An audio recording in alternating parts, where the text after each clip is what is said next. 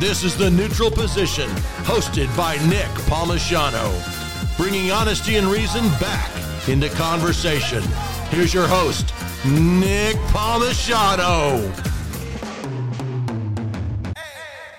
Hey guys, welcome to The Neutral Position. Today we have Jim Horatio Algiers Young. He is a veteran. He is a serial entrepreneur who has done everything from install high-end stereos to make wonderful Salvation Coffee, who is not a sponsor of this program, despite the fact that here we are using their mugs, and now is a cookie and pastry mogul. Jim, welcome to the show. A mogul. Tell us about yourself, Jim. Well, He's also the president of Durham Pistol and Rifle, one of the oldest gun clubs 1946. in the world, or at least America. Yeah, at least America. I think there's some places in Pennsylvania that got us beat by 100 years or so. Just a hundo, though. In the big scheme of things, that's a blink of an eye. And it's all duck and fish. Yeah. Well, I just, I think I'm probably the least interesting person you've ever had on here. I think we all agree on that. But I can agree to that. I mean, look, on phone, I've got John Reese Davies and Bill Smitrovich. I mean, come on. And Donnie O'Malley's, who's super funny. You're an interesting guy. I'm not going to let you get away with that. You're an interesting guy. Very few people are even good at one thing, and you have been good at multiple things, multiple businesses, completely different businesses. Like, my entrepreneurial journey at least follows a thread. It's like, okay, well, I got good at, marketing and all in order to have a successful T-shirt company, so that I transitioned to marketing and film. Yours is like, I'm installing high-end stereo. Now you're a cookie maker. There is no rhyme or reason to this. So you're an interesting character. So well, I'm not letting you say that. The stereo stuff just came about from a love of music, and I couldn't play any instrument. So, okay, what's the next best thing? Well, you let other people hear it and make it sound good. And it was a natural. I never really took any formal education or anything on that as far as electronics. I just liked tearing stuff apart and seeing how it worked and putting it back together and maybe modify it. And I would, like sixth grade, I would build my own speakers at the house. Oh, so you were doing it as far back as then? Oh, yeah. Just because I love music, but I could not play an instrument, or just the fact that my parents couldn't afford it. So, I always had friends that had old stereo equipment and stuff, and I would take it. My dad and I used to fix, Fisher speakers or stuff back in the day. Like take them apart, fix them if something went wrong, fix the cabinetry, rewire it. So that was a thing. People used to fix things. They don't just throw them away. What was it, the old Heath kits where you buy the kits and you could build your own speakers or little ray guns back in the day out of the comic book ads? Yep. Yeah, So wasn't it back in like the 50s and stuff? They came with how to fix your own vacuum cleaner instead of just throwing it out. So you got into electronics way back then? Just kind of dabbled because I didn't know. I mainly messed with the speakers, and I learned about the crossovers and why certain components would filter out frequencies and things like that, and it just I would just play around in my room until you have there's speakers everywhere, and then you get a stereo for your birthday and you're playing, whatever's out then. I think it might have been Def Leppard's High and Dry at that time. So, yeah, it was pretty cool. Very cool. So what led you to the military? Honestly, sheer boredom. I was born in North Carolina. I grew up in Knoxville, Tennessee, and my father passed away. And so we stayed for a few more years, and then my mom decided she wanted to move back to North Carolina. And so, of course, I was 16 at the time. So, of course, I had to go wherever Mom went. So we packed up 30-foot U-Haul. And that's a tough time to move. Yeah, it sucked. That's because you have your friend group and everything. Oh, yeah. Then you're the new guy, and that sucks. Yeah, they so here we are. We packed up everything at 30-foot U-Haul and coming across the mountain. At that time, coming across the mountain, it was only like 2 lanes. Mm-hmm. And if there was a rock slide, and here I am because I'm the man, yep. or the young man, 16 years old, mom's sitting over there. You're the man of the family at that and time. I learned about U-Haul puts governors on their motors, so you can't go over 55 miles an hour. So I think it was this is before Cracker Barrel was really big. I think it was called the Lemon Tree. It was right outside of Sevierville. We pulled over, and I'm under the hood trying to figure out how to get that off. So that so you that took was the pretty governor. You took the governor off of the U-Haul. Yeah, it would not go over 55 miles an hour, and it irritated the shit out of me. So, and I was used to driving Mom's '79 T-Bird, and it would definitely go over 55. But we got back here, and I'm trying not to say a lot, but I've noticed in interviews I do that a lot. So it's a drinking game. So we got to Burlington, and I started the school there. The school, it was a nice school, but I went to Farragut High School in Tennessee, and which now Farragut's their own town. Great school. Just beautiful people. And we got back here. Burlington is kind of I love Burlington, and I'm glad to have a business there. But at that time, Burlington was like a beer town with a champagne price or champagne attitude. And the school just wasn't that great. And I went for 2 weeks, and I couldn't stand it. They were telling me that I couldn't drive because I hadn't had driver's ed, but I had driver's ed in Tennessee, but they weren't recognizing it. And I'd already been driving for like 2 years because I had a permit when I was 15. So that kind of irked me. So I just go to Alamance Community College and get start doing the GED thing. And I ended up one day just went to the recruiter's office and went into the Marines. My mom was a Marine, and I went in, and they sent me up to Raleigh to do the the MEPS, do all the testing and the physicals and all that stuff, and got all through that. So they put me in delayed entry so I could get my diploma and then go in. So I was 17 at the time that I got into the delayed entry. Sat around, and my mom said, well, if you're going in, you can just take the summer and have a good time. So, okay. Thanks, Mom. And we just, at summer, and I remember there was an Army recruiter. I didn't know he was an Army recruiter at the time. I just saw this guy. He was always in an Army uniform, and he had this sweet-ass Honda. I think it was a CB500 at the time. It's like the first turbo motorcycle with the gold rims. And we were laying out at the swimming pool at the apartments where we lived, and he came up, and he said, I saw you at the recruiting station. What are you doing? I said, well, I'm going in the Marines. This dude's stalking you? Yeah. He's getting you Army guy. He's getting you at the pool, and, man. That's dedication. I said, yeah, I'm going in the Marines. And he said, well, what are you going to do? I said, I don't know. They put you where they want you. And he said, well, the Army will pay you cash. I was like, okay. So that next day, whenever they were open, I think that might have been a Saturday or Sunday. So following Monday, I'm at the recruiting station at the Army guy's office, and they had those laser discs.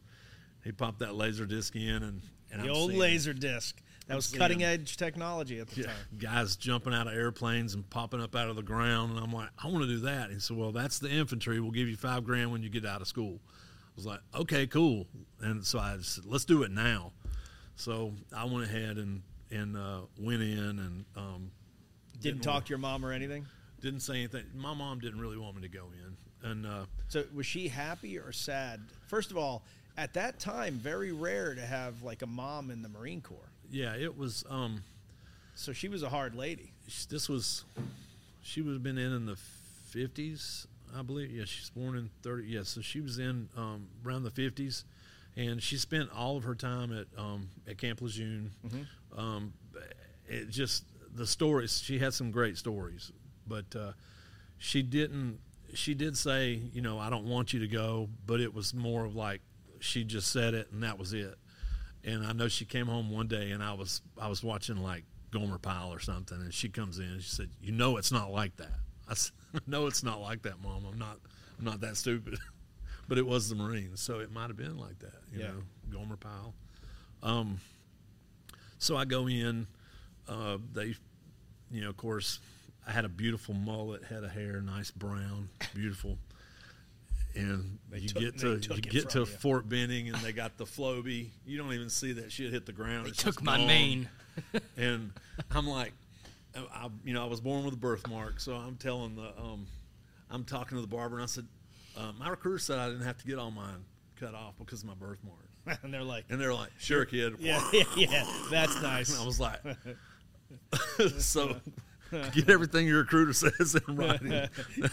I was so stupid. He lied. Yeah, I was so stupid. I wish, you know, you hear about guys that, the guys now, the young men, you know, not my age, younger, where they took lawyers with them when they enlisted, and they had everything put in, so they got to go to what that baby SF program or whatever it was. Yeah, the 18X. They kept telling me, like, when I got to Fort Benning, we got out of infantry school, and immediately I got a chance to call home and say, "Hey, I'm done," and then immediately you got to go to Germany. And Germany was the fucking last place on my list. I didn't even think I had it on there. Hawaii was first, Fort Bragg was second.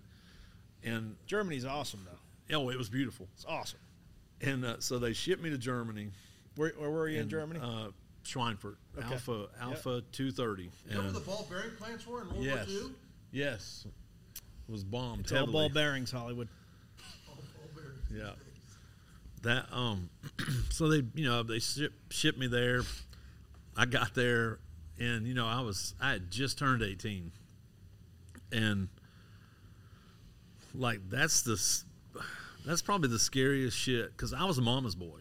You know, my mom raised me, and I just but it was a Marine mom. So does it? Really, it was does, Marine. Does it count? Different. Does it count? Like I knew not to do something if she said, "Don't you ever do that again." I knew not to do it again. But were you there? 84 to 88. Knee deep in the Cold War. Mm-hmm. Oh yeah. Yeah. It was serious. Yeah. So you were getting there just as we were crushing people in the Olympics. Yeah, pretty much. Yeah. So they good year. John Smith won the gold that year. The 80 wasn't that? No, when did Atlanta get bombed? When was Atlanta Olympic? 92. That was 90. Okay, yes, so that was a little later. No, 96. Was it Atlanta 92 or 96? Somebody with a phone. What year was the Atlanta? Was the Atlanta Olympics? Google it.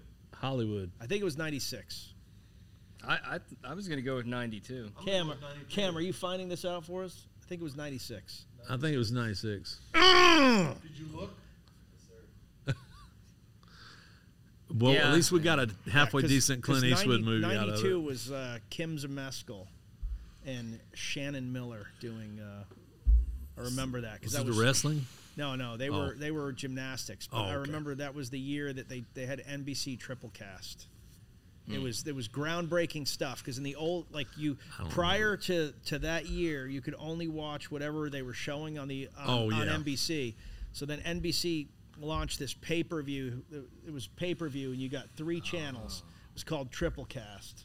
You could pay right over double them, right to triple. And we bought it specifically so that I could see the wrestling and judo. Okay. Because otherwise you were never going to see those things. Because they're like, oh, that's not the hot ticket in the Olympics. That's right. We want to see track and field. I want to see track and field and swimming. Come on. Every event looks the same. Like, oh, no, he's an Olympic champion and running slightly longer than the last guy, and that's meaningful. but yet like wrestling, like a lifetime commitment to like an art form that's extremely complex. Muscle and bone collide. We're putting on like the third channel. I apologize, Jim. I don't even know why we got you on the show. Yeah, I'm just on one today. Anyway, I wrestled a little bit when I was younger. Oh yeah, not professionally, in the yard. Did you get like lawn chairs and stuff? It was always like, I bet you can't take Scott Reagan. I bet I can. Off the trampoline. So you're in no, we didn't have that Germany. shit. You're in Germany, surrounded by ball bearings in the Olympics. In Germany, surrounded by ball bearings, and I remember the when I first got there, everybody was out in the field. The whole battalion was in the field. So you get there, the cab lets you off, and you go in. You check in with the battalion, and it's nobody's there. So I go to figure out where the company's at, and I go in this room, and it's like, what the hell do I do now? And I mean I've gone through infantry school, all that, and which I thoroughly enjoyed it. I love getting dirty, running through obstacles and stuff like that. And I get there, and I'm like, this is real shit. I'm in the damn army. Yeah. And because that was the front lines. People don't realize that. So I just sat there, and I figured out which bunk was mine. It was the only one that didn't have shit on it. And so I just sat there, and I'm like, what the hell? So I bawled for about, I don't know, 15 minutes. And then it's just like, okay, that's done. It's time to do it. So I sat there. I guess I fell asleep, and the next day they came in from the field, and I think they had just came in from veal flicking, and they had a lot of. I just remember there was a shitload of miles gear, all the miles gear. So that was my first thing. I got to clean all the miles gear and put it up and ready for the next time. So miles gear, for those of you that don't know, it's basically like the military version of laser tag. So you attach this annoying equipment to all of your already heavy annoying equipment. The worst part was putting and like these things are not like nowadays everything's small, but this was like, you had to put this thing on your head, on your helmet, which was already way heavier than the helmets nowadays. And but the battery pack was on the back, and it was like regular batteries in it. So you have like 2 pounds hanging off your back.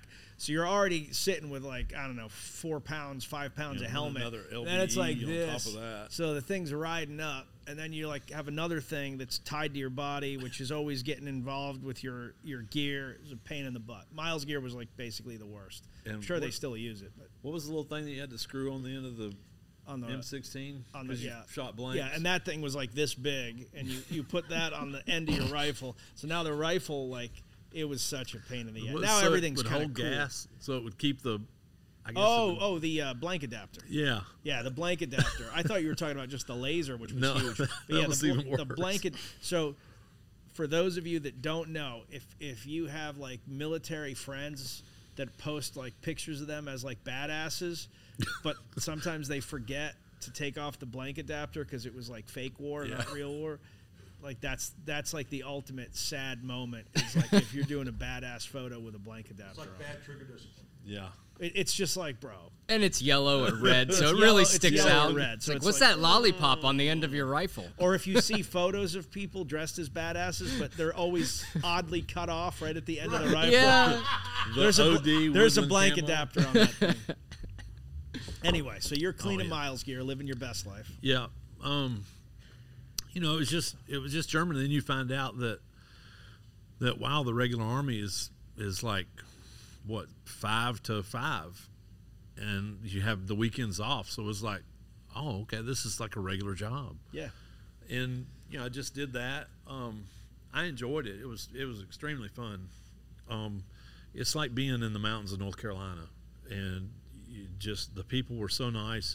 My favorite time was probably when we were on Border Patrol, which was when I was injured, and I was discharged after I got injured.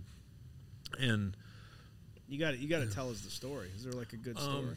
Well, it was. This would have been in 80. Was it you versus a Russian? No, I wish. In hand-to-hand combat? It would have been a Czechoslovakian, but I guess same difference. What most people don't realize, like you said, that was the real war. Yeah, the wall was up. There were 30 million Russians across the border just waiting to come into Germany. Yeah. Yeah, they we ended up, there was a cavalry company at one post, and it was the entire company that was there 24/7, 365 days a week. They were there.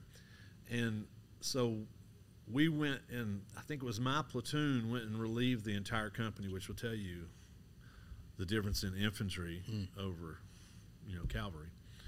So we went, we went and relieved the cavalry company so they could go be home for Christmas with their families because they'd been there all the time. So you were there for Christmas. We were there. That's Christmas. That's a tough first Christmas. You really don't. I was so just so young, and me in Germany was way different than me here, because it was almost just surreal. Because I still was like, I'm in the Army. I'm doing this stuff. It was just a little crazy. So we get there, and they hook us up. Of course, we had to go through this training about what we had to get top secret clearance, and I don't think that's ever been withdrawn. So I might be able to get into some of these documents because I don't think they ever said that I didn't have it anymore. But we had to get. It typically expires. You typically have to have it redone every 4 years. Let's find out. Well, so I'd say I'd say it's expired. 87. I think I'd say your TS clearance from 87 has expired. Give it a shot. Shooting from the hip here. They might have a Jim Young exception though. There might be. There's too many 20-year-olds. Yeah, if your mom was a Marine. But we we did all that, and we had to learn about the 50-meter zone, the 1K zone, and all that stuff, and what a frag rep was, and because there were different versions, and the East Germans or the Russians, they could come over anytime, but there was one zone that was in between the fences and where the wall actually was, where there was a police force. I think it was the BGS, the Bundesgrenzschutz. I think that's what they were. Mm-hmm. They were the only force that was allowed to go from one side to the other. They didn't have to get permission. But for anybody else, you had to have permission, or that was a frag rep. I think that's what it was when somebody violated the area. And I mean, the shit would come down because it would just be like, oh, my God. Yeah. And so at first, Reforger was going on, which is when all the troops come over, all the European, the NATO troops come over to Germany, and they do all these different maneuvers as if there was another war and all this. So we were in a Jeep, and it was just a Jeep. A Jeep, ladies and gentlemen. A Jeep. Wait, they didn't have Hummers back then? The real Jeep. No, they did not have Hummers. And so it's kind of crazy because it was first platoon, we were first squad. So it was Sergeant Marsh, I was a Spec 4, and we had PFC Levine, which I have great stories about him. We got there, and our mission that first week when Reforger was going on was we were to go to different outposts where they had set up different posts for the troops that had came over to make sure there were no cold weather injuries. So, and if they were, we had to check on them. And yeah. There was one, the guys, they had this Bradley fighting vehicle, and it was pretty damn cold that year. And they got cold, they dropped the ramp, and there was an M1, they backed the M1 up and and they revved it and blasted it. Yep. So here's their AMPVS4s or PVS5s, the cases were all melted and shit. The headsets that they had on were melted. So we had to report that, and I think we had one guy that had leaned up against a tank, and it had pulled his skin off. Yes, no, it froze it. So it froze. Yeah, and so we're just the next thing. We did that for I think that whole week. We were just driving around, and there was one time we got stuck in the middle of this field, and you see these Nordic skier dudes. That's how they got around. You know, Yeah. you think it's like a fitness program, but it's not. That's how these farmers went from one spot to another, because in Germany it was like a little town and then like forest, farmland, and then a little town, and there were people all over. You just never knew it till you saw them out, and they're doing this. So we waved him down. We're in the middle of this field, and Sergeant Marsh was in there. He's trying to look on the map, because we didn't have GPS or anything. You actually have to, you know, get your coordinates where you're at on the map. And he's like, I think we're over the border, because where we were at, it was like little squares that were buried in the ground, and we had to go over, and if we found one, you know, we had to uncover it and stuff. And of course, we did the obligatory pee on the other side. You know, you got to stand on the stone and pee. So he said, we have got to get the hell out of here. So we're like flagging this farmer down. This farmer comes out with this big tractor and hooks us up and pulls us back across. And it was just so crazy, because, you know, at the time I think about it, I was like, well, that was pretty serious when you think about it in the whole grand scheme of things. But at that time, I just thought, it's really just a bunch of guys, just you know, having fun. War's stupid. So even cold ones. Yeah, we did that for I think that was when we were running around in the Jeep. That was we did that for a week or something. We had to check the reforger guys, and then the next thing was we met the BGS at this one little point, and it was just, you know, pine trees everywhere. You never knew when the snow was up to your knees. Yeah. And these guys had some of the coolest shit. I mean, they're MP5s. They're everything. They're just dressed to the nines. And, you know, here we've got all our clunky gear on, and we're humping through the woods. And it's like, you know, hey, where are we going? And the guy's like, oh, we go up here, get in the cabin and get warm, look around a little bit. And I was like, oh, yeah, right. So we go up, and sure enough, there's like a little 2-man cabin. They put me and I think it was Levine that was with me. They put us in, and it had a fireplace on the back end of it. They stoked the fire, and we just sat there and got warm until they radioed and told us it was time to come back. And never saw a wall. I saw a fence, but never really saw the wall. I think when you got closer to Berlin and stuff. Yeah, sure. But we just, you know, did all that, and the Jeep that we were in, I ended up being radio man for the last 2 or 3 days that we were doing it. And there's a hole in the bottom of the Jeep like this big, you know, and I had those Mickey Mouse boots on, but your feet don't stay warm if you're not moving. They do. You know, you're just sitting there, and we're like, we don't have time. We got, and we get done.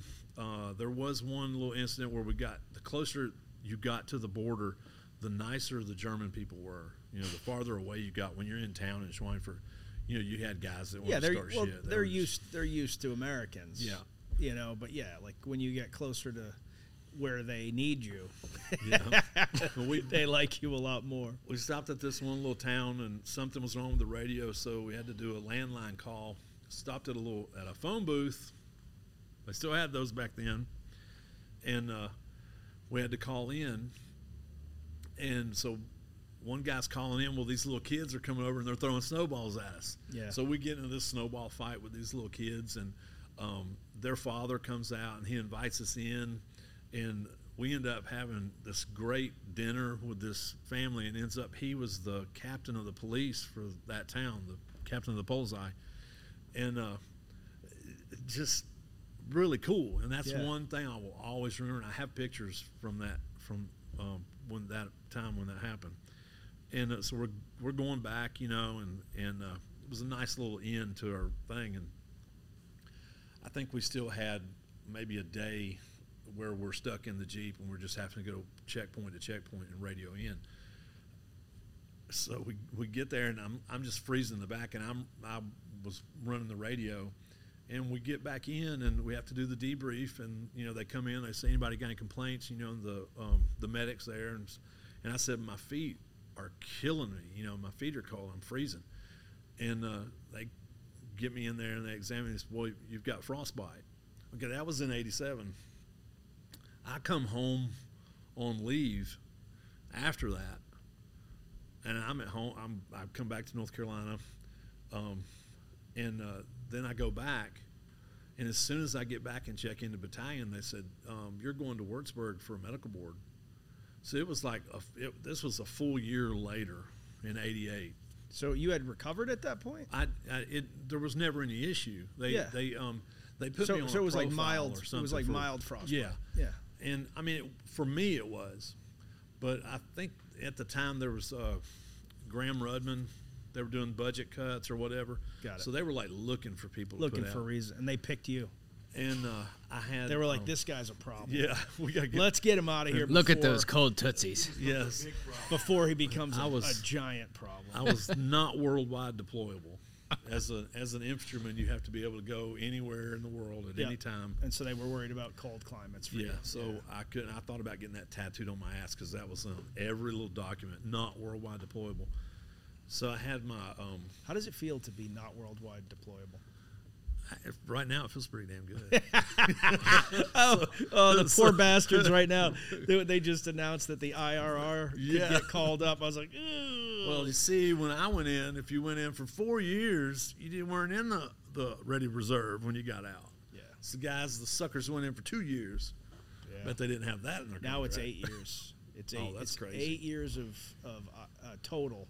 So if you do 6, you're on the IRR for 2. If you do 2, you're on the IRR for another 6. It all evens out. And why do they even do that? Because nobody wants to go in the Army right now. They gotta find the guys that were. Well, I mean, it's a tough situation, right? Like, if you're a kid, and I say kid, I don't feel sorry about saying kid when I'm talking about 18 to 20 somethings, because they are, right? If you're a kid and you just watched us like bail on Afghanistan, bail on Iraq, constant politicking with the military, the trust in the military is at the lowest it's been since the 60s. Yeah. You think about that. I mean, I don't even pretend to know, like the Afghanistan stuff. I don't keep up with current events. I just get little snippets, and I know as far as what I know about the withdrawal from Afghanistan is everything from send me and just knowing you guys and the shit you had to go through to help. But what gets me, and it could be the previous administration, the current administration, whatever. It doesn't matter. The shit you had to go through to even that you guys had to do that because our government wouldn't or couldn't, and quite honestly, it looks like they just wouldn't because they didn't care. The government can do anything it wants to. Pretty much, yeah. So I'll leave it at that. That being said, anytime you're talking about the government, you're really talking about a group of people. So we could not have done what we did without a group of people to include Senator Tillis, to include Chairman Milley, to include a host of people from State Department that I can't name, to include, the pararescuemen on the ground that opened doors for it. Like, there's a lot of people in government that allowed us to do what we did. There's also a lot of people in government that would have preferred that we didn't. Yeah. So, and someday I'm sure I'll name names, but right now. That you did, though, I mean, it's just so cool. And we became acquainted because of the gun range. Yep. Great gun range. And the best there is. There's a 4-year waiting period. Like, it's down to 3 now. I had to wait 4 years to get into this place. Right? Is that true? Yeah. Yeah. Took me 4 years. 3 years now, but quite a bit. And it was super random because like I signed up for it, and I completely forgot that I had even signed up. And this phone number calls, and I'm like, I never answer the phone. I never answer the phone for people that, like, I don't know. Not a sponsor. But for some reason, I was like, I'm going to answer this. This looks This looks local, So I pick it up, and it's like, hey, and it might have even been you. I don't even know. But somebody called me and was like, hey, you need to tell us within 48 hours if you want to come to this class to get introduced, or you're being bumped down the list. And I'm like, yeah, I want in. Like I had to like think about like 4 years I've been waiting. Then I get like 48 hours to make a call. And then it was like, then I got an email. And it was like, pick what day you want to go. Pick the date, went for the course. And now I'm in. And I've been in for a while. I've been in for a while now. But it's the best range. Nobody. It's so fun. It's high quality, big boy rules.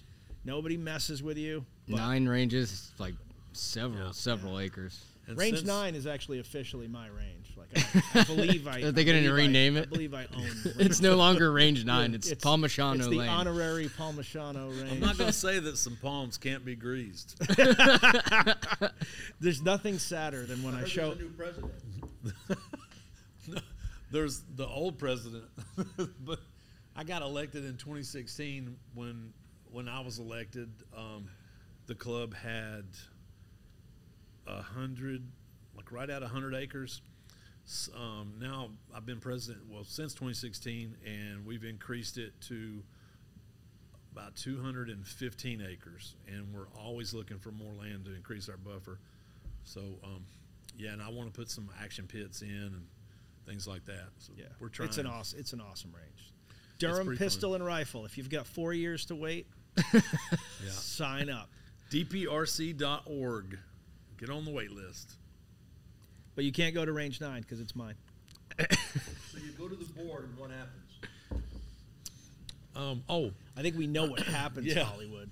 Well, I did have my first sergeant, my CO, great guys, Benny Smalls. I think he was like 4'8", first sergeant. He spent most of his time in Korea.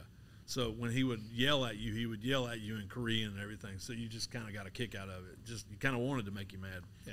But he went up to bat for me, and he got at that time Sergeant Major Tadina was our battalion sergeant major. Patrick Tadina, I think he passed away 2 years ago. I believe he was the most decorated non-commissioned officer in Vietnam. Wow. But you see pictures of him, and he's dressed up like the NBA with an AK. Sometimes he had a dog with him. Super great guy, and he actually was one that was on the board and actually stood up, and said, this is a highly motivated individual. We should keep him in. And but the rest of the guys who were doctors and everybody said, no, he's not worldwide deployable. So I came home, and that was the end of my army deal. So yeah, I did enjoy it. I mean, I enjoyed. There was something about the discipline, part of it, and I think that everybody kind of gets that. And the sense of humor that, like Army grunts, the infantry. Yeah. I think our sense of humor is a little different than anybody else. But no, it's messed up. It's messed up. It's not okay. And like as an adult now, like I know it's not okay, but it's still funny.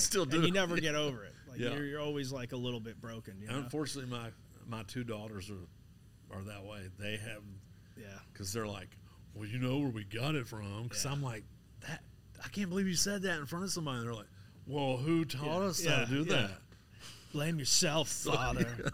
So so you come back and talk about transitioning to an entrepreneur. So how do you get? I mean, you had a big stereo installation, like security business.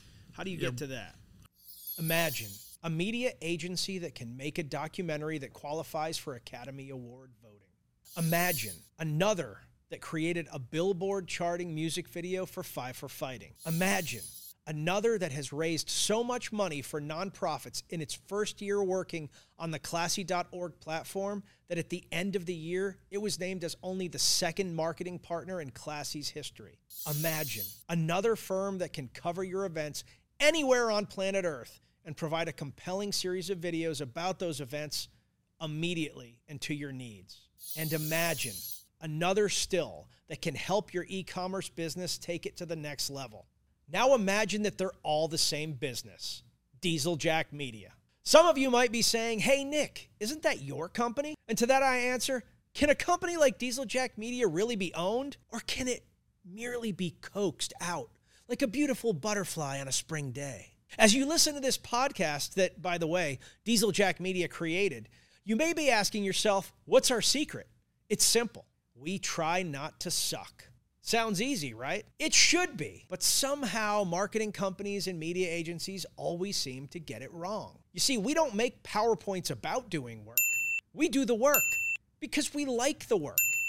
And if one of our ideas doesn't work, you know what we do? We try another one again and again and again until our ideas start to work. Because not quitting until it's right is at the heart of not sucking. And as previously mentioned, that's what we try not to do here. Dieseljack Media. We try not to suck. Visit us at dieseljackmedia.com. That is dieseljackmedia.com. I don't think we really had a transition. When I came home, it was, we didn't get a flag or anything.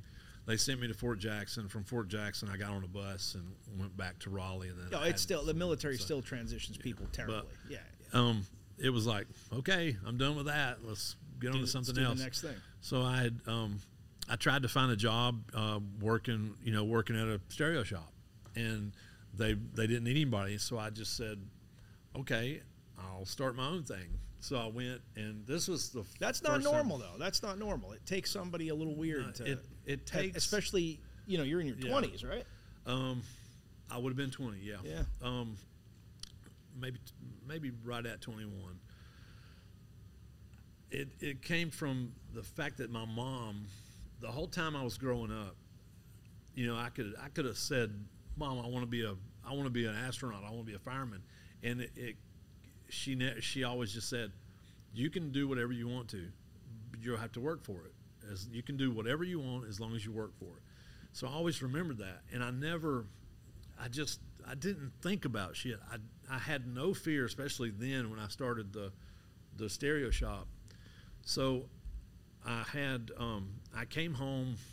I didn't even know I was getting a monthly VA check. I had no idea that any of that stuff was going on.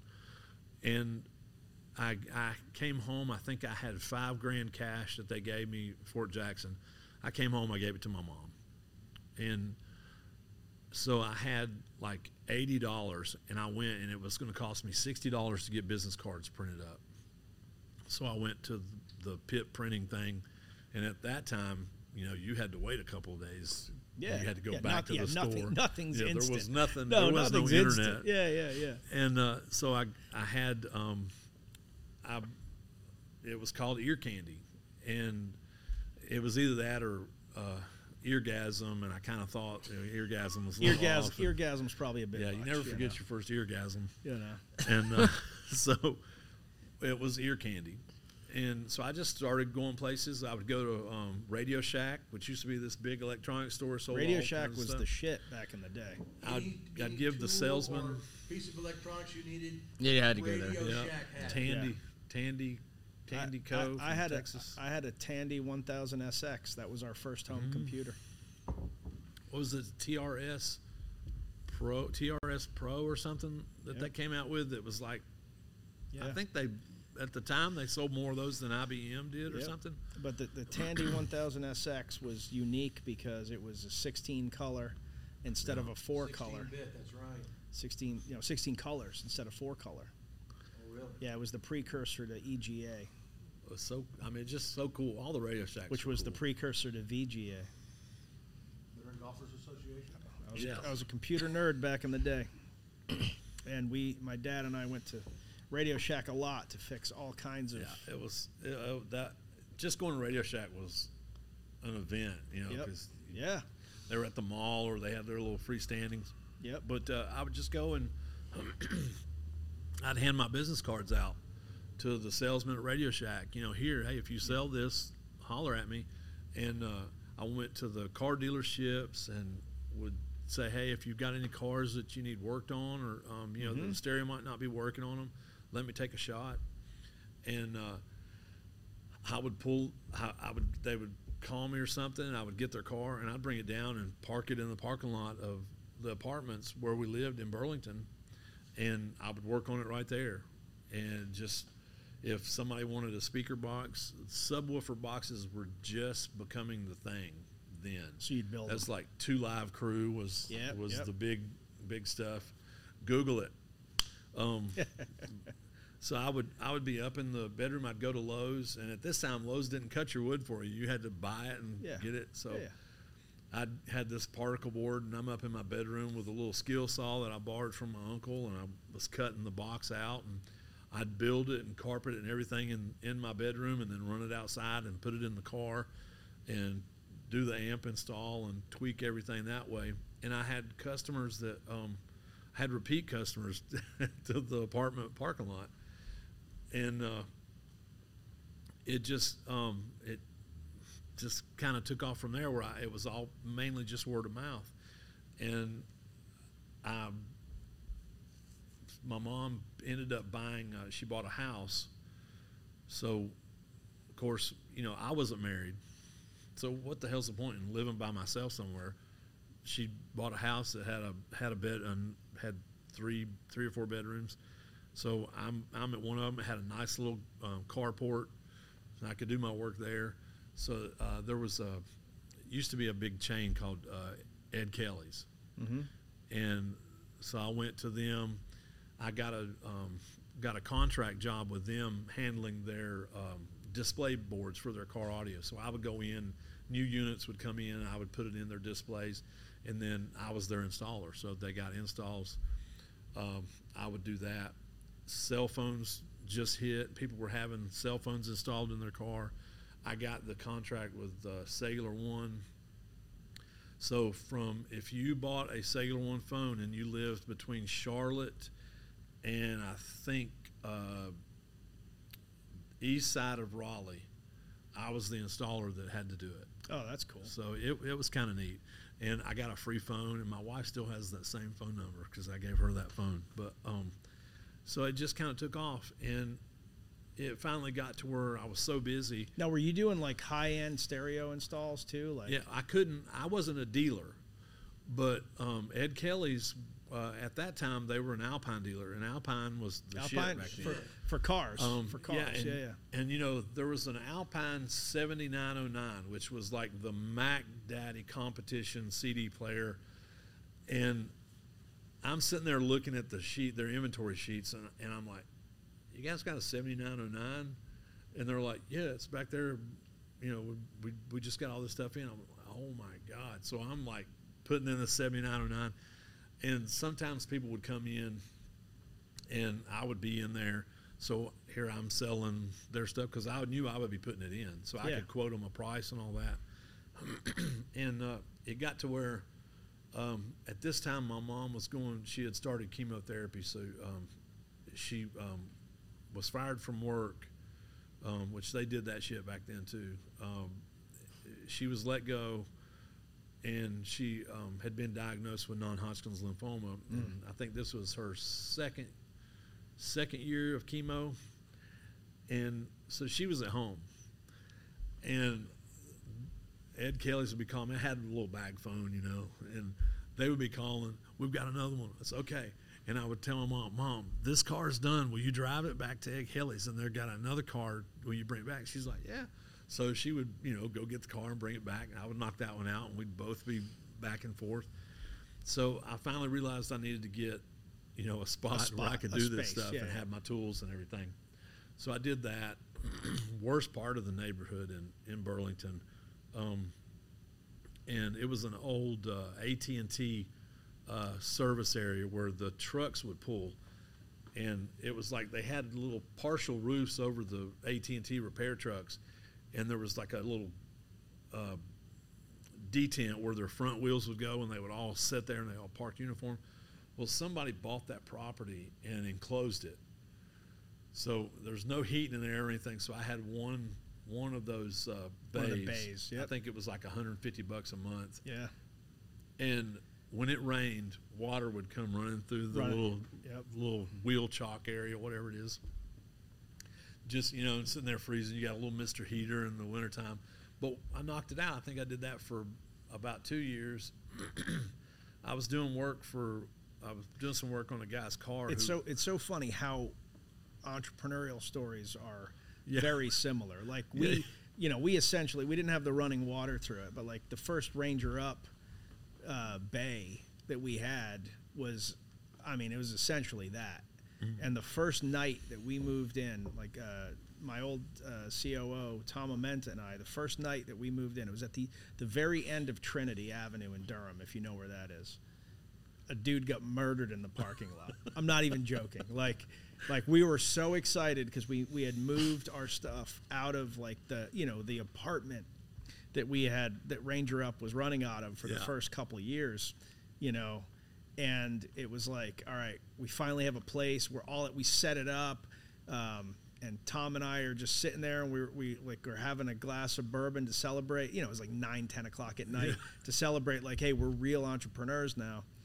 And, we hear gunshots, and, we're ex-military, and we're like, those are gunshots.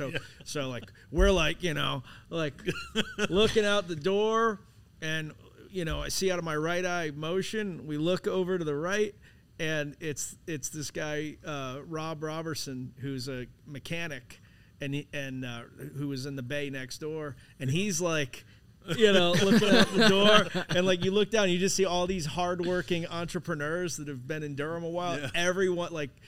Everyone's got a gun. We're all looking out, and there's a dude in the parking lot who's down, ended up dying. And that was like night one of like, I'm a real entrepreneur now. Like, excellent, because you can't afford a nice place at the beginning. No, you're like, not at all. You gotta take it. And there was where it was at. There was a nightclub in this area, and it was predominantly African American. And I was working on a vehicle, and it was probably 9 or 10 o'clock, and where I was parked, the complex was gated. Yep. So I was parked outside at this time, and I went out. Well, all of the people that had came to the nightclub, and it's like a 1-lane street. They're right across the street, and you could hear the music. They're partying and everything. And they had blocked me in because they just parked wherever they wanted to. And so I'm like, fuck. And I knew whoever it was in the nightclub. So I go in there, I'm the whitest dude in there. And everybody's jamming. They're just, just having a hell of a time. And the guy who's the bouncer, comes over and says, "What's up, Jim?" I put a radio in his car or something. I was like, "Hey, man, I'm trying to go home. Some motherfucker got me blocked." And he was like, "Hold on a minute, Jim."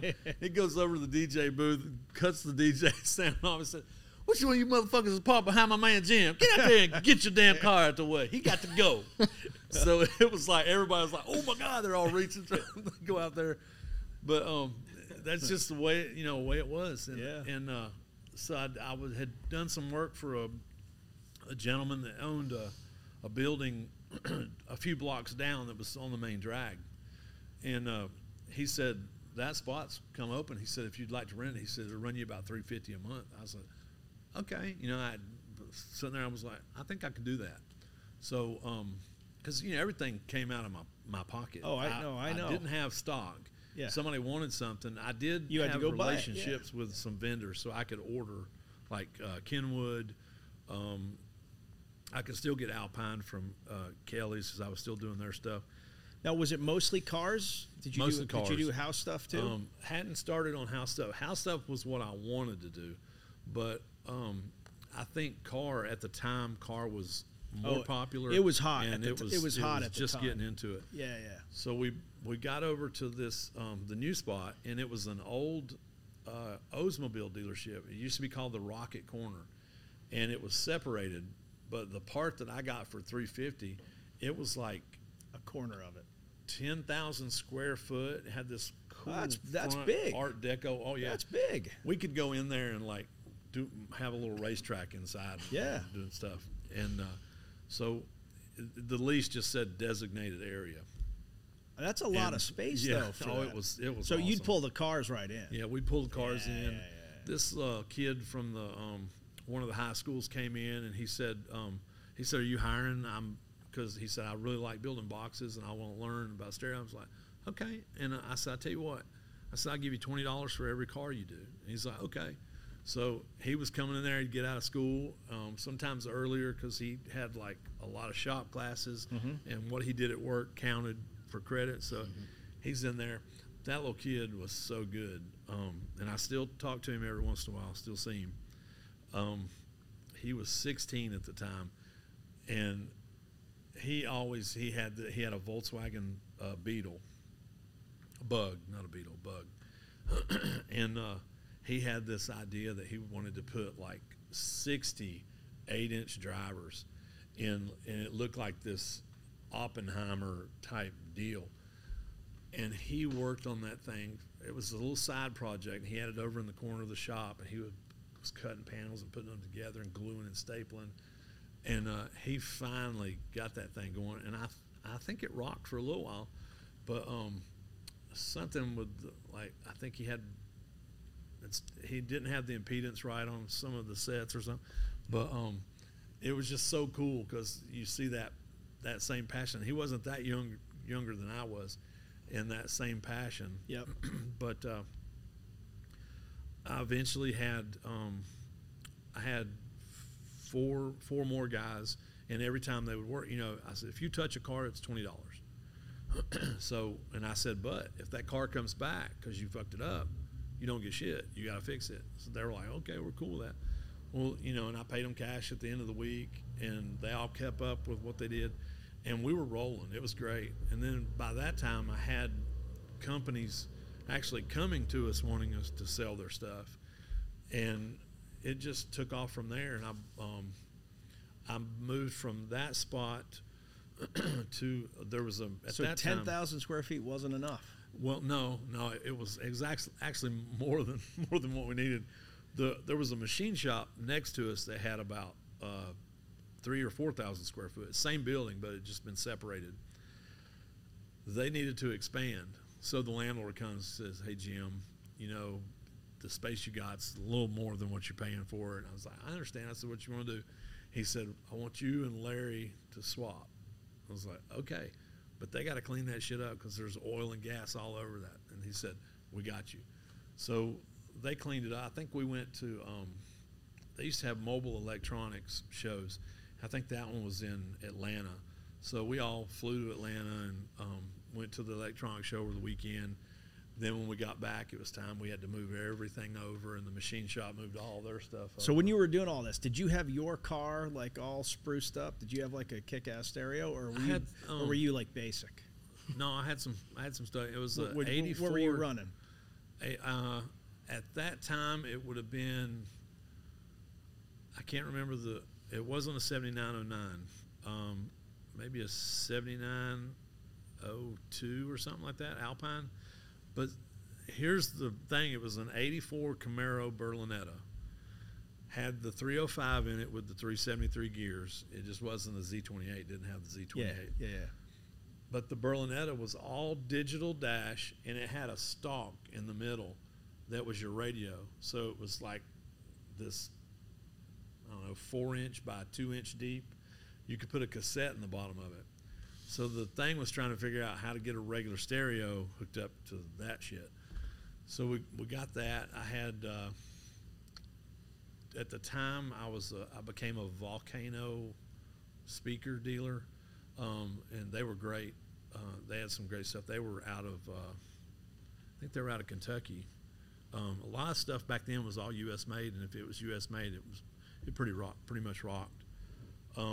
Most importantly, what are you blasting on that? What music are you blasting on that? Most common song? Then? Yeah. Probably would have been some Michael Jackson. Okay.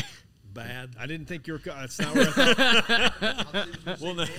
I thought we were going to hear, Def Leppard, some Guns N' Roses, Metallica, he's like, I was really into Michael Jackson at the time. For demo. Once I got back from war in Germany. When he told us about his ABCs, it was easy as 1, 2, 3 for me. I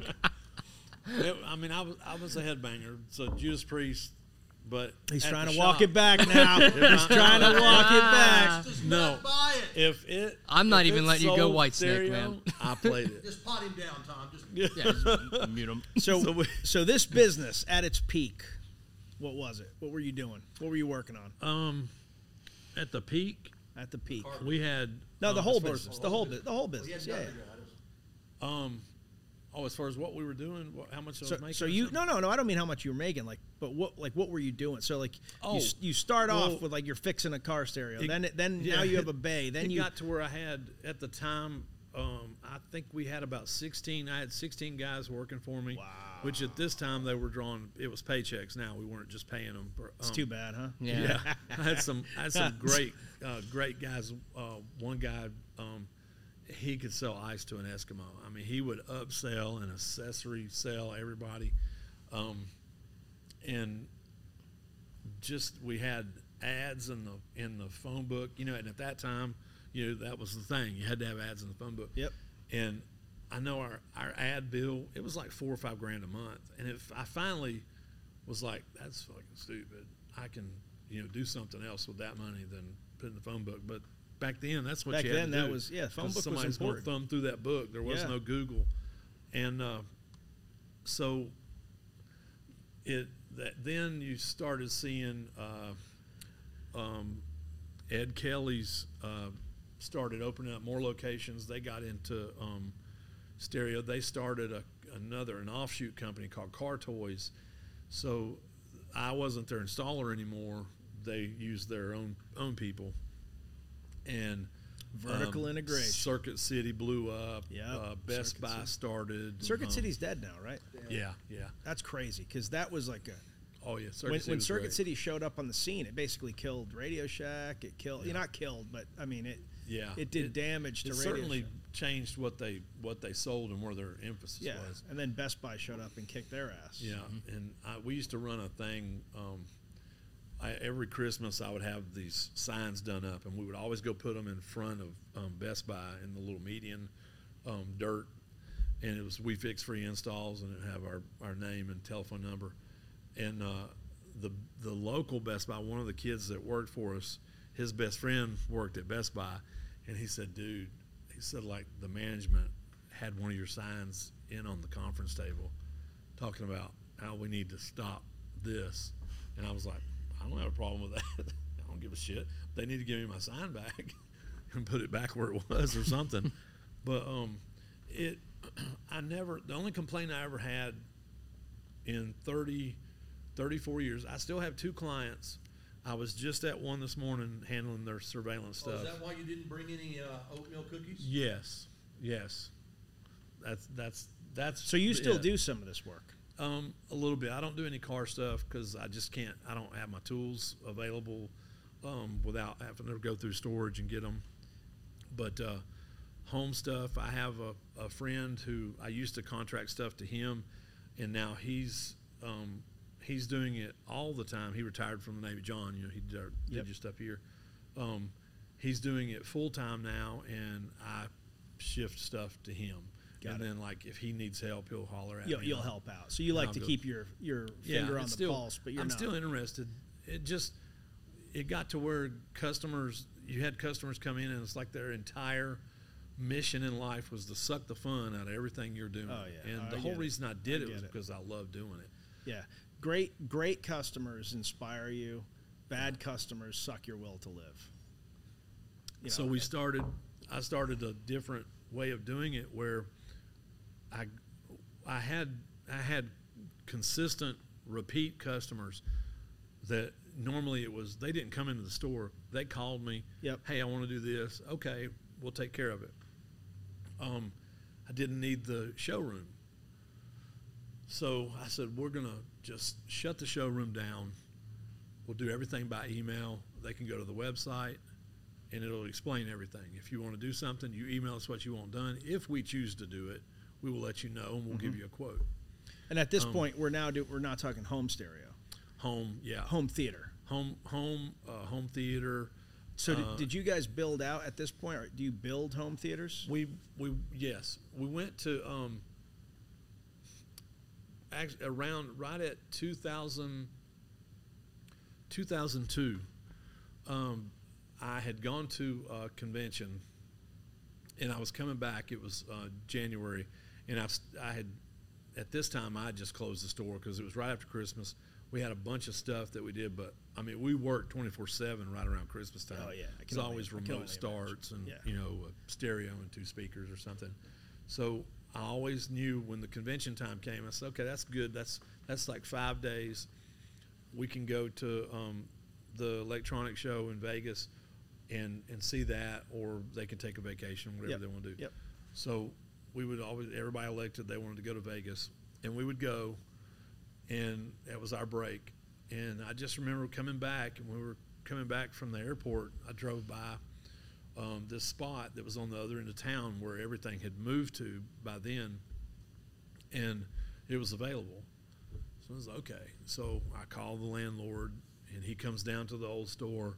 We worked the deal up, and at that time I only had one kid working for me. And I told him, I said, we're going to be moving to the other end of town, and he started to put demands on me. He said, well, I'm going to want this much more, and you're going to pay me this much, and I kind of want this. I was like, no, fuck you.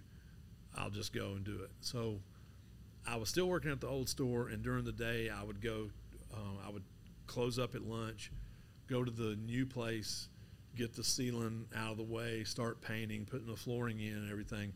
And I always put a sign on the old store, hey, this is where I'm at. Here's my number. If you need something, call me. And slowly people would start transitioning. Even before we opened, they were coming up there. And so I had steady business. And this one kid who, he was a customer, and he would always bug me, when are you going to hire me? When are you going to hire me? And I just, I don't need anybody. And so I got to the new store, had it open and going, and I was still just one man in it at the time, and I was frazzled. We had 3 bays.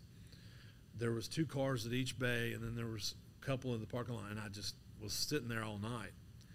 And I think I needed like a Makita drill battery or something. So I went to Sears that was still open, and that kid worked in there, and I was getting a Makita battery, and he said, so when you going to hire me?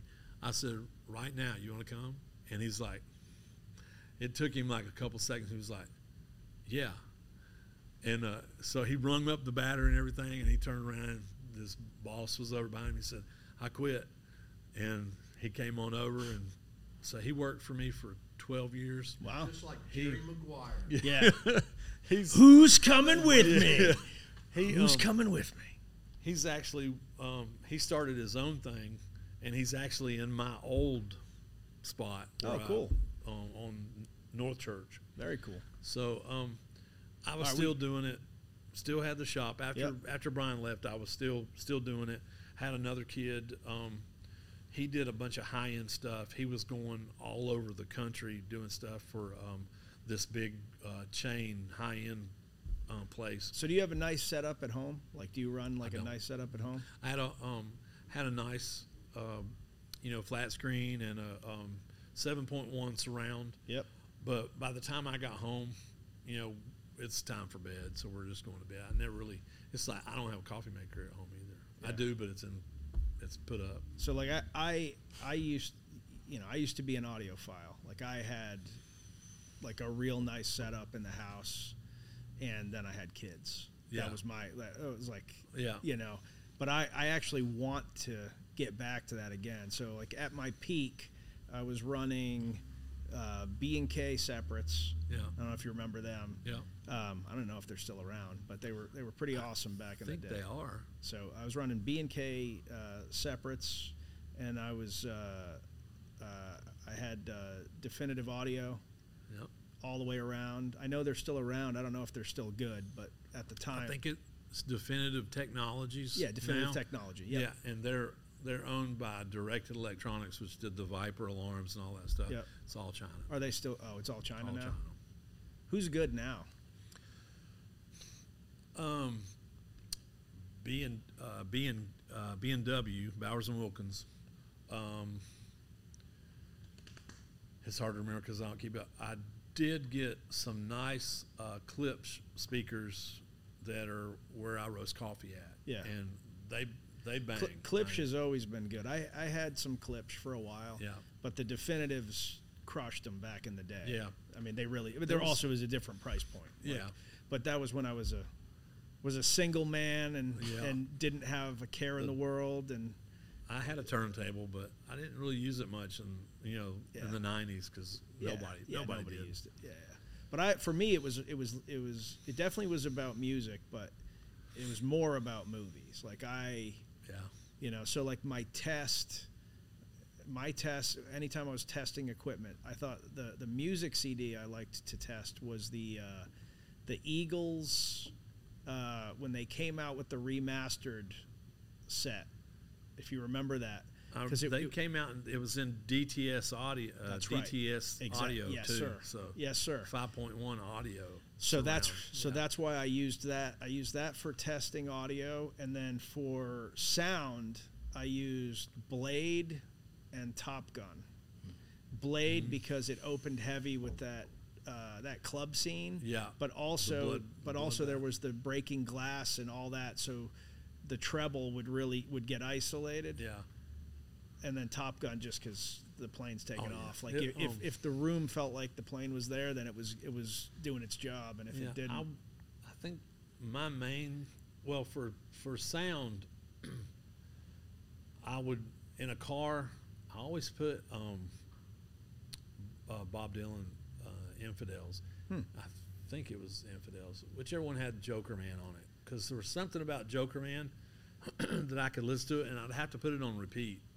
And when we did a car, you would sit in the car, and you always wanted the music to sound like you were at the stage, and you could hear the guitar player, the singer moving from one side to the other. Yes. So you close your eyes and you sit there and you listen to it. And Joker Man wasn't a live one, but there was just something about when he started singing in that first intro where the drums hit, and it goes from one side to the other.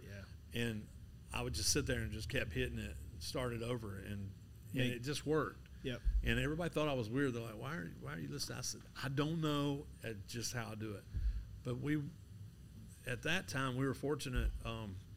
There's a gentleman, Richard Clark, who is, I think he's one of the top 100 audio engineers of all time. He's actually in the book, and he's from Burlington.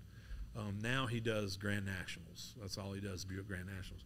But at the time, he had started Auto Sound 2000, stiffening capacitors, the big things. Well, he started all that, using them for cars. And he his company came out with some test discs, and they would go, like, they had some really high-end recorders. I remember. He went to Indy and was recording the cars coming through, and and the notes would tell you, okay, you're going to be approaching this pit, and you're going to hear these guys talking over here in this left channel. Do you think, so my feeling is that once we went to streaming, sound quality went down. I don't think I think what caused sound quality to go down is the iPod, because it was earphones, and nobody gave a shit about sound quality after that. It was always, can you figure out a way to get my iPod hooked into my stereo? And it's like, so I guess streaming probably because it was the compression thing. Yeah. And then I think Apple came out with lossless or whatever it was. Still sounded like dog shit compared to a good CD. It's not as good as a CD. No. Yeah, it's not. It just isn't. And even a record, a CD doesn't have the warmth of a record. Yep. But I mean, they're getting pretty close now. With everything's improved. It has improved, but it like I do miss it. Like my kids are now old enough. Yeah. Because, I remember when I had toddlers and they're like grubby hands and they're like rubbing them on the mesh of the Definitive Technology speaker, and like you can't be mad at the kid. And I wasn't, but at the same time you're dying inside. You're like, oh God, no. that's $3,500. It's so cool. We had I did probably more high-end cars than high-end audio. Money-wise, I did a lot of houses where we did whole house sound, where it was everywhere. And one of my clients I still have now, every time he buys a property, I always know he's going to he call wants you. speakers everywhere. He wants TVs, and he wants it just loud as shit wherever he's at. So that's cool. It's pretty neat. Yeah, that's cool. It's on the list. So my wife and I love movies. Me especially, and at some point we want to do a room up in the house that is like for us and not for, So that's at the coffee shop where the couches are was our home theater, our demo room, and it was 7.1 surround. We had True Audio, Veritas on the sides and rear, and I think we were using Dynaudios up front. Do you think in-wall speakers can compare to standalone towers? Yeah. So depending on what it is, the last home theater I did, there was a True home theater.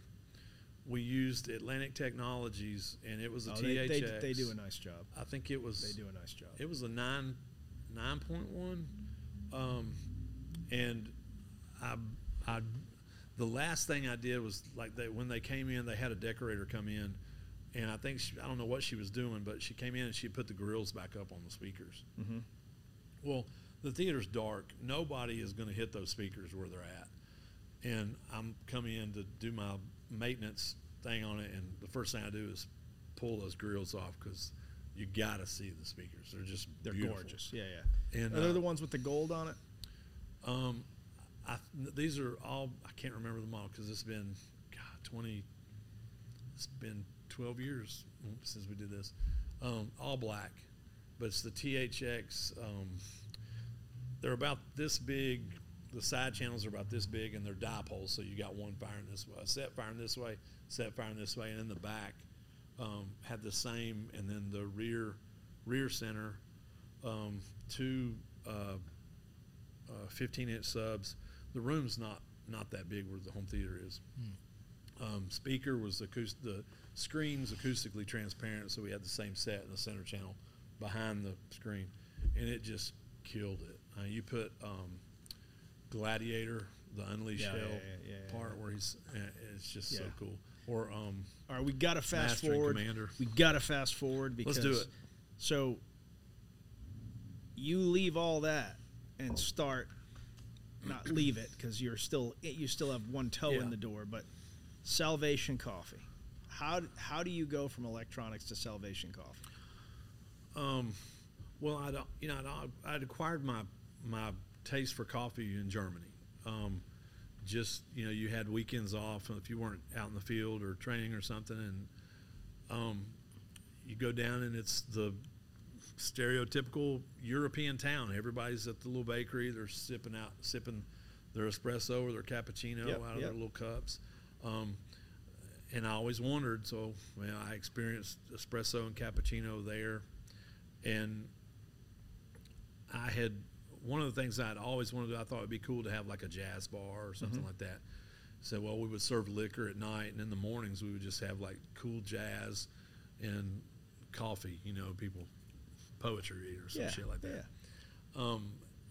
Well, that never came to be or anything, and there's still time. The part Burlington needs a jazz bar / poetry shop. We were at the stereo shop, and I had closed off the front where we didn't take walk-ins or anything. We still had the back, and it was just. I just happened to be up front for something, and the door was open.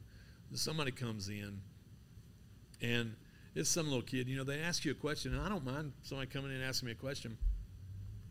And I answer it as best I could. It was like something about, do you think this amp will be good in here and here? And when you answer it, they want to argue with you. It's like, oh, you didn't come in to ask me a question. You just came in to argue. So I was like, I can't do anything for you. And so I chased him out of the store and locked up. And it was right then I was like, I do not enjoy doing this shit anymore. I do not like it. Yep. And so I wanted some little side hustle to maybe take my mind off of that, where I would still be able to keep doing it because I was making money. I enjoyed it. Sometimes You enjoyed parts of it. Yeah. I get it. And so I thought, you know, I liked coffee, and I always had coffee every morning, and so I wanted to look into roasting beans. And there was a local roaster, and I went and talked to him, and I saw his little machine and everything, and I started looking it up, and I was like, well, the machine's not that expensive. And so I thought, well, maybe I can do this. So I would buy green beans, and I did a little homework checking what were some good beans to buy, and I asked this guy to roast them for me. And he roasted them, and I told him how I thought I wanted them roasted, and with what little knowledge I knew about roasting coffee beans. And I called Roastar, which is the company that makes the bags and stuff, ordered like a case of the bags, whatever their minimum order was. It was $1,500, and had the bags. So I'm at the house, had this coffee this guy had roasted for me, and I'm putting it in the bags, had labels printed with the name of the coffee. This was the Speed Freak, which we still have at the shop. And I was giving it to people, and they liked it, and they were like, hey, Jim, can we get some more of that coffee? And it's like, sure. So I thought, maybe I could do this. So I wanted to get a roaster and start roasting my own. I asked the guy that had roasted them for me, hey, I'm going to try and sell this online. Would you roast some more for me? He's like, no, I don't think I'm going to do that. I said, okay, fine. So I'm at the shop.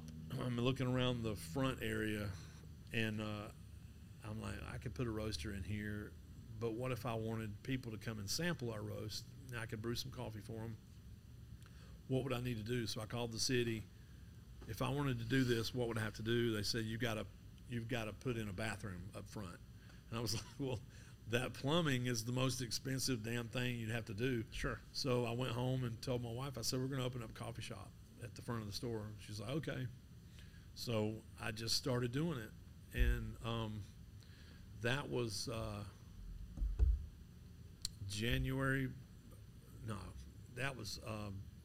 either November or December of 2017.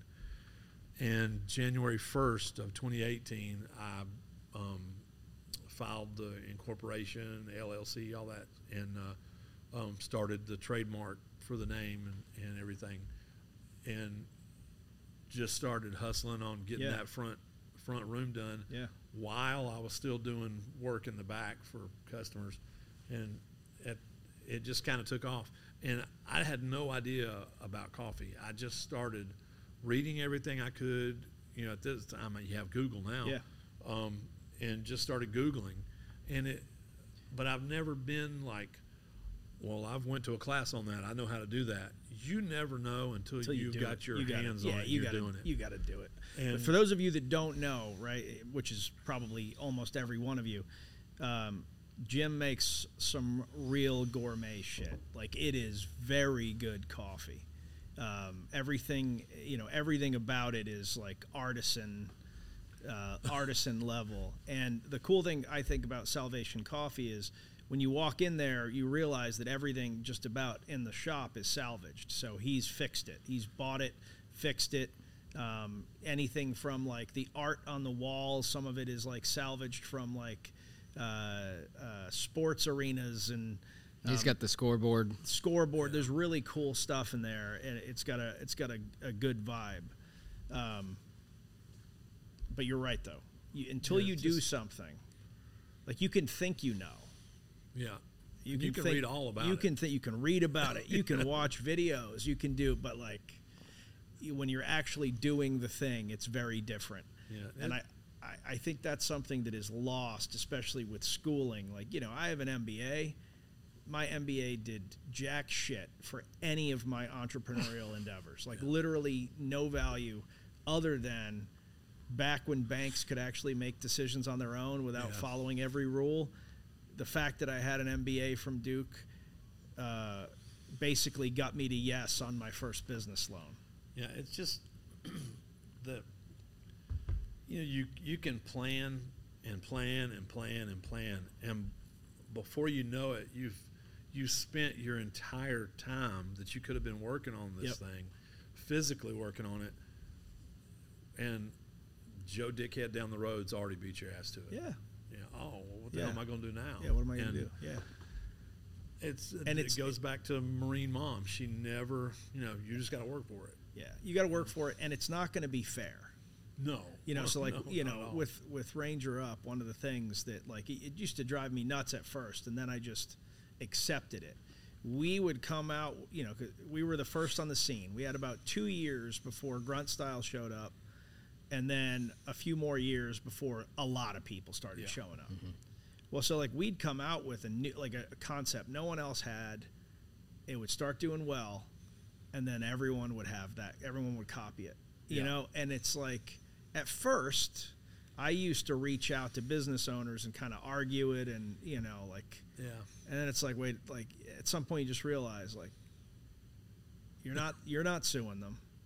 Yeah. I don't even know what you're, like trademark, copyright. It's all very nebulous. Trademark is pretty clear, but copyright is very nebulous. You're not, So like you just have to accept the fact that the idea that you have, the IP that you create is going to be good for a few weeks, a few months. Yeah. And then someone's gonna copy it almost exactly, and that's especially the if you business. Tell everybody about it before you do it. Oh, before you do it, you're screwed. Yeah. Keep whatever you're doing, keep it quiet until you're doing it. Yeah. I will say the business Jim is kind of an asshole, but there was more of an asshole than the regular Jim? Yeah. Damn. The dude that was roasting my coffee for me when I first decided to get into it, they had announced that they were opening up a shop, which was going to be right across the street from us. And I'd already started working, but I hadn't said anything. I just started doing it. And so I saw their big announcement, and I was like, oh, okay. I know when I need to be open, which is before him. And also, did this guy happen to get a website with his shop name, and does he own that URL or anything? Well, no, he doesn't. So if you type in his name, it goes right to my website. So, I am an asshole, but hey, you don't ever tell somebody what your name of your company is going to be or your product before you've locked that Jim shit down. That's cold, Jim. I don't That's care. That's cold. I don't care. That is some Gordon Gecko shit. I'm not telling Jim shit. Hey, don't tell him about any of our projects. This guy might get in the movie making business. No. It's as cold as your cold brew, Jim. So we did get open before them. Yeah. Did they open? They did. Yeah, they're still open. I think they've changed owners. Well, that's okay. Twice. So you have the competition right across the street. Competition right across the street. I haven't even seen them, and I've been to your shop. Salvation Coffee is very good. There's a difference because I think we're kind of the anti cafe, because you don't, when you come in, it's not drop ceiling, all white like a dentist office, and you've got this light wood finish everywhere. No, it's a cool vibe. It's almost just dark. To me, it almost has like a 50s diner vibe. I know that would bother you, but that's kind of the vibe. It is kind of hard to say what it is, but everybody seems to like it. No, it's a cool vibe, and it attracts cool people, like Thomas Aquinas Hunt, who goes there all the time, and your staff seems to love. It feels like a workshop a little more, because things it's like, it's very nice, like, oh, these tables are nice, and then you look closer and you're like, oh, they're actually made of like actual rough materials, and it's real wood. Yeah. So did you get the baseball scoreboard? Stole it from a baseball stadium. He heard a baseball stadium was being built. Was being built, and while they were building it, he snuck in and stole it. I'm still waiting for you to do the other. Perspective on you now. Yeah. Trying to destroy. Sorry, man. Sorry. I still want you to buy another space and call it Damnation Bar. Okay. The Salvation Coffee and Damnation Bar. But we do a franchise. That's actually pretty good. The scoreboards were from the prior, from my stereo stuff, where we got into the Salvation part was actually what we were going to call our. I was building furniture, And so we were like, okay, maybe we could do a little furniture company. So I started, it was going to be called the Salvation Company. And my client at the time, I was building we built a ping pong table for him. And then he, Which had in a Chinese is ping pong. ping pong. And so we got, he ended up buying an airplane and got a hangar, and he wanted all the stuff put in the hangar, and he wanted a pool table. So I said, okay, great, I'll build you a pool table. So after I say I'll build you a How pool many table, pieces of slate did you use? I think this is 2. 2. Well, that's I think pretty it good. was a 2-piece. It's pretty good. Because the trick is you buy an existing pool table and then you just take it apart. Yeah. So I built the pool table. It's NC State red felt, and then the body looks like it's made from airplane parts. It's all aluminum. Oh, that's cool. That I formed, and I riveted everything together. And the bar at Salvation is made from the rivets. At the time, I was going to do aluminum, but the aluminum looked like shit. So I called my buddy Tim. Hey, I need some copper, and he has a salvage yard. So when we're down there getting the copper, we're standing on this stuff, and it kept wobbling. I looked down, and it's like a scoreboard. And I said, Tim, what do you want for the scoreboard? And he said, put a radio in my truck. So I put a radio in his truck for this big-ass scoreboard. And when we moved the big scoreboard, the little scoreboard was under it. And he said, go and take it too. So I got him. The little scoreboard is what's above the bar now, and I lit it up to where it says coffee. The big one will go into a second location probably if we ever decide to do that. It's got to be right. Yes. I'm not. We were real busy when we first opened, and it was great. But I'm not the type to say, "Oh my God, this is going gangbuster. We need to open 6 more all over the place." Yeah. Because it'll be away from us. We're not going to have it 2 blocks down because we're just taking money out of our own pocket. Yep. And I'm still learning about coffee every day. I wish I had started it before, because with the stereo stuff, if I made somebody mad with ear candy, I didn't give a shit. I was like, we'll go somewhere else and have them do it. I'll see you later on when you want somebody to fix it. And I could have that attitude because we were good at what we did. Yeah. And my only complaint was I was too expensive, and I was happy with that. With the coffee thing, it's more social. The people you meet, so many interesting people with the coffee shop, and it's so cool, and just the love is there, and you can tell people are having a good time. The people that work for us are having a great time. We cook for them. Sunday, Carrie comes in. She cooks for all of them on Sundays. So you got these young kids fighting over who works on Sundays so they can get fed and everything. No, it's it's a great place. It's a great vibe. Congratulations on all your success, even if it came at the head of the people that you chopped off across the street. I think they call it imposter syndrome, where it's I don't think I've done anything, or I'm just waiting, like I'm a fraud or something like that. It's just weird because I've had a little bit of college. I've had some chemistry and stuff. Nothing related to what I do, but so this is like just weird. I really believe this. Like people that are afraid to try things because they don't know enough. No one knows enough. Yeah. No one knows what they're doing. Like everybody just has like good guesses, and they've learned a few things, and but when we say yes to jobs, sometimes like we don't, like when we're starting, we don't exactly know how we're going to do it. We always figure it out. Yeah. But and you're not going to let the client know. I mean, the client's getting 100% of yes, we can do that. Well, you see, like in Hollywood movies, like the big movies, not the ones that cost cajillions of dollars. Yeah. Every single time that they have a movie like that, there is something that the camera guys or the sound guys need to figure out that has never been done before. So I was watching, it's like the Fast and the Furious scene where the camera goes like through all of the windows as they're up at the line. Yeah. Well, how did they do that? Like there isn't a camera, it isn't a dude crawling through. It's a drone. No, they built they built a dolly. Oh, really? And they put a camera on a long piece of metal, that had just sent it through. But the metal had to be such that it wouldn't vibrate, so it had to be extremely stiff metal. And then they just send it through, and the actors had to as the camera hit here, they had to turn their head as it got to by. so That's cool they as had shit. a mark that when the camera hit here, they turned their head so it could. Yeah, that's cool. But somebody had to figure that. It had never been done before. Yeah. But if the director's That's really I neat. want this shot, then talented people need to figure it out. So there's always, you can, fear.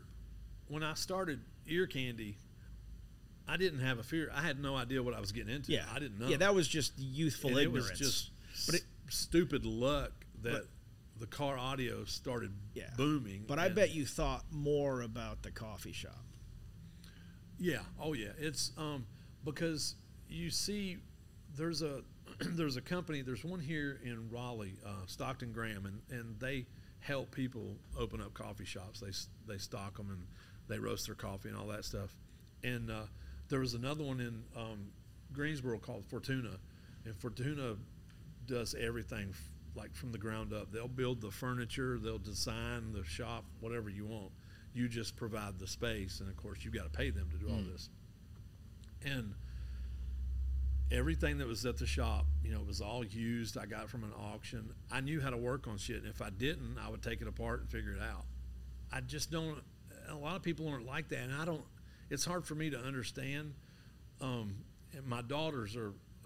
They have became that way. Where my youngest daughter, her seat screwed up in her Volvo, and she's like, my seat quit working, and I found out that the part to fix it is this much on eBay, or I can go to the dealer, JKQ Salvage, and I can just buy a whole nother seat for this. And I was like, I had to step back, and I was like, she gets it.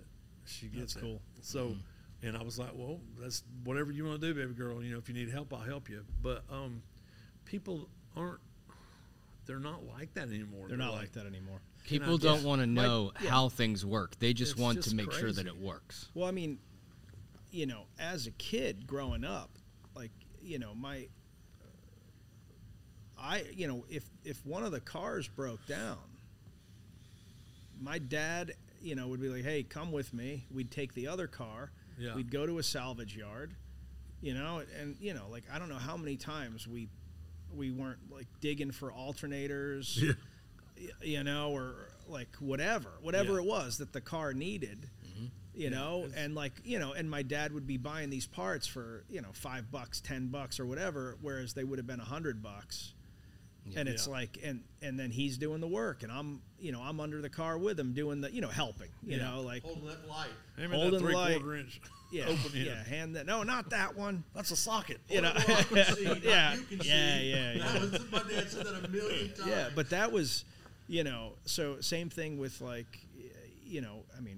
my dad did all the electrical in our house. My dad did the plumbing in our house, and sheetrock, taking out the old horsehair plaster and putting in sheetrock, these are things this is how I grew up. And so it's funny because I can still do these things. I can work on a car, I can work on a house, I can, I don't do it as much anymore because I don't have time. It's not my preference. Yeah. But and if you can afford to pay somebody to do it, pay somebody to do it. yeah, But, yeah.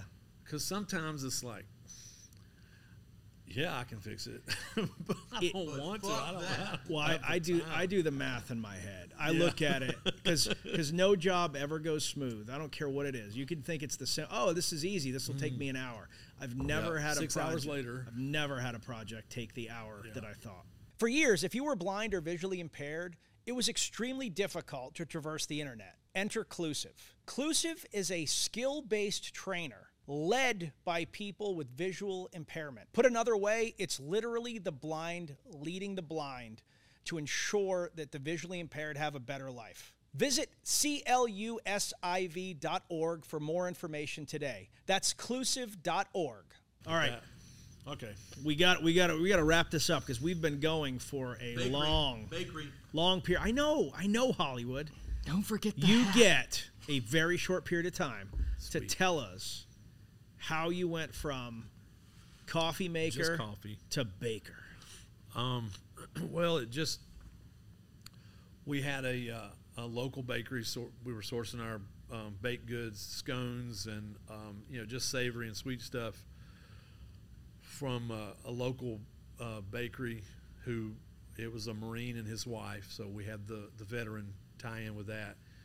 We did that for about 2 years, and the gentleman, he had started a church up in the mountains. The church took off, so they came and said, we're trying to sell the bakery because we're going to be moving to the mountains. So far, everybody that's been interested, it's fell through.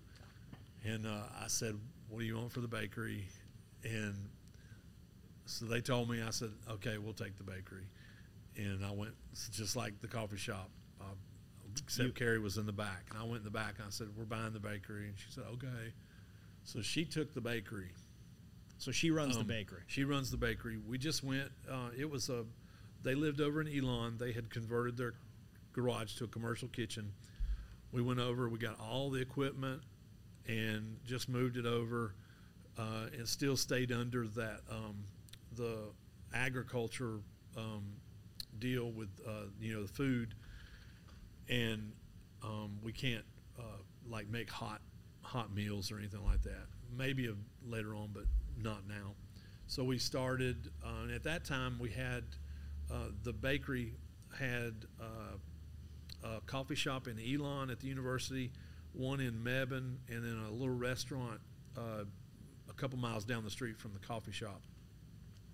We kept those, and we were still supplying, and we thought, because we were kind of a competitor with them, that we would lose those clients, but we didn't. They actually tripled their orders the first month we had taken it over, and then the next month the orders tripled even more because my wife was just going in and adding things. And So is she the better business person? I think as far as tweaking on the food stuff, yeah. She's just, because she liked it. She liked doing that, and she loves coffee. Like, I always rely on her on the tasting and everything of the coffee. It just, the way it was going, I don't want to knock the people who had the bakery before us. It was almost like they had fallen into a pattern, and so when you would get some of their items, they might not be as fresh, whereas when we took it over, it's totally reasonable. Like, I don't feel like the peak of Ranger Up for me was right before the movie. That's where I felt like I was at my best. And then after the movie, I was always thinking about, how do I do my next movie, or how do I do my next thing? And I wasn't as fixated on being the best apparel company I could be. You get tired. Yeah, it is. It's emotionally, not really physically, but the emotional part of it is exhausting, which in turn and it sounds exhausts you physically. It sounds like their heads were on the church, and on their new life. Great people. Yeah. But she had, of course we own all the recipes now, and there were recipes that weren't being made. So Carrie's like, we could do these, and so everything was fresh. Everything that was made that day went out that day, and it just, business kept increasing. And of course, then we hit the delivery fees increasing, where gas skyrocketed, and we were delivering. We didn't charge any fees or anything, but we were looking at maybe having to. And her only requirement was that they needed to call her and tell her, this is what we're out of, this is what we need. And they wouldn't do it in a timely manner. They would wait till 8 or 9 o'clock that night for what they wanted to be delivered at 6 o'clock in the morning. And Carrie's like, I'm tired of that, because sometimes she would have to go back to the shop and start baking things. And she said, I think we need to cut off everybody that we're supplying except for the restaurant. And I was like, it's your baby, whatever you think. So she gave them 30 days notice, say, we're not going to be supplying you after this date. So we brought everything where it's all available in the coffee shop, and it's like just shot up. Business never went down. just kept going up, and it allowed her to be even more creative and make some different things. And she likes experimenting, and she'll make good for something. her. Yeah, she'll make something and she'll run it out. And there's always a local, always a regular in there, and she'll come over to them. She says, "Hey, would you try this?" And they'll give her feedback, or she'll put samples up on the counter. People eat it, and they'll give us feedback. So it's like immediate. Yeah. We go back. So she likes doing it. And she's an early riser. She's up at 3 o'clock in the morning, and she's there, and I'll amble in at 8-ish. So, and Yeah. that's pretty much it. That's awesome. And it's been fun. So tell everybody where they can find your coffee, where they can find your baked goods. Where do they get this stuff? The coffee you can get online. It's coffeecrafted.com. That's coffeecrafted.com. Yes. The coffee shop is at 3321 South Church Street in Burlington, North Carolina. The bakery is there. We don't sell anything online with the bakery, but pretty much everything's available. We're open 6 to 6 Monday through Saturday, and Sundays 8 to 3, and it's just a blast. I mean, don't come in thinking it's an average coffee shop. It's not. It's above average. I'm still learning every day, so it's pretty cool. All right, here we go. Oh, what we got? As you know, we've got the The rapid magic fire questions. question. The first question, sir. What is the toughest animal you think you could defeat in hand-to-hand combat? Oh, you didn't even read that. I know. Oh, I never read that. We ask this to everyone. I thought of. I was thinking about this. I said they're going to ask me that damn animal question. Literally ask everybody. So yeah. I think I could safely take 2 feral cats. 2 feral Two of cats. them. All right. 2 of them. What fictional character are you most like?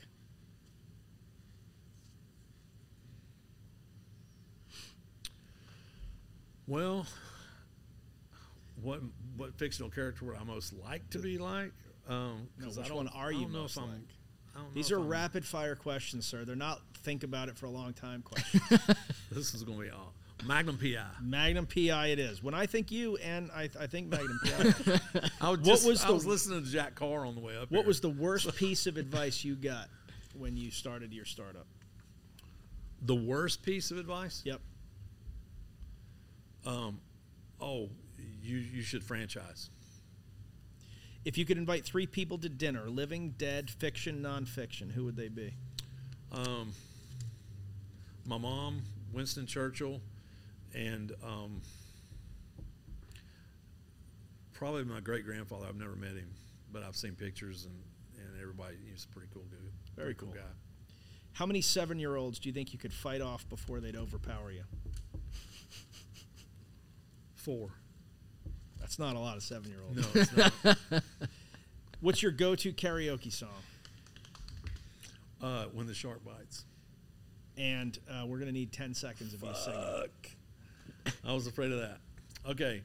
When the shark bites with his sharp teeth, and he keeps them. You remember Steve Martin used to pearly white. And I can't remember the rest. That's pretty good. Hey, I'm gonna take that. That's some of the best work we've Best had. work we've had. What's been the favorite book you've read in the last 6 months? The one I'm reading right now, Only the Dead, Jack Carr. That's great. Yeah. He I'm at where he got the 308 Ferrari. Don't ruin it for people. I'm not ruining it. Ruin it. You had a chance to say Scars and Stripes. Way to not bring it. No, it's okay. No. Okay, I'll tell you No. what. When Tim Kennedy starts drinking Salvation coffee, that's when I'll mention his fucking book. Sorry, Nick. What's your guilty pleasure or something you're embarrassed to admit you like? Shit. I like Big butts. butts. I cannot lie. No. You was this can deny. I do like anybody wasting a round thing in your old school Get sprung.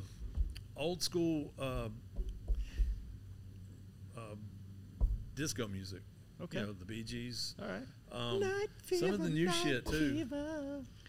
We know how to do it. It's raining, man. Yeah. What's the next one? I don't even know what the lyrics are. I just yeah. What would be your weapon of choice in a zombie apocalypse? damn. A 1911. All right. Apparently, he only wants to kill like a handful of zombies. Yeah, it's 8 at a time. Name your top 3 favorite types of cars. I like how he said 8 because he's got one in the pipe. You know? Yeah.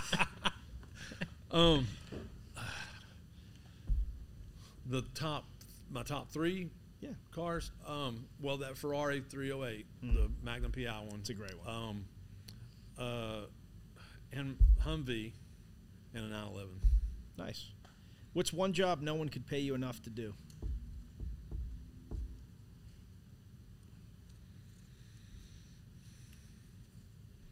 President. What celebrity would you most like to switch lives with? Nobody. Okay, but you have to pick one. Oh, okay. We're not saying you want to switch lives. The We're saying- Brad of the Pit. Yeah, it's hard to argue. Keanu Reeves He's had is a toss-up. he's had a good run. Yeah. He's had a good run. What's been your favorite age so far? I'm going to do some math on that. No, quick. When did I turn? When I hit whatever age I was, 2015. Terrible. I think it was Terrible. 48. Terrible. 48. It's just terrible. Worst answer ever. What's the most interesting place you've been so far? Is your final question, sir? Most interesting place I've been so far. Enemy territory. Had to have been a apparently. church in Schweinfurt. Cool. I don't think I've been anywhere that was quite elaborate. I thought you were gonna say when you were accidentally over the Hollywood, over what the is it? line. We're trying to end this show. I know. Before you close out, you should give us a minute of how awesome your wife is and how important she's been to you. You really want those oatmeal cream pies, don't you? I'm just telling you, if you leave that out. Yeah, that's Hollywood's She guilty is. pleasure, right? Yes. My wife Carrie, she is awesome. She, it's funny because my mom introduced us when I came home on leave, and as soon as I get off the plane, 13 hours, she's like, "I got somebody I want you to meet." So we go straight to Bojangles, where my mom was managing, and Carrie made biscuits. Bojangles. And I met her. I was like, "Okay, can I go home now?" And Carrie thought I was an asshole, and I thought she had a nice ass. And so I used it was Christmas time. I used the excuse like, "Hey, you want to go with me so I can find my mom a Christmas gift?" And I think we went and saw Eddie Murphy Raw. That was our first movie we went to. And she still hits me up with that. "You took me to see Eddie Murphy Raw. That was our first movie." And that was spicy back in the day. Yeah. That was like, actually, if you watch it now, I watched it recently, and you could never do it now. No, never. No comedian could do that now. They would be screwed. But she, Yep. she's my sun, my moon, my stars.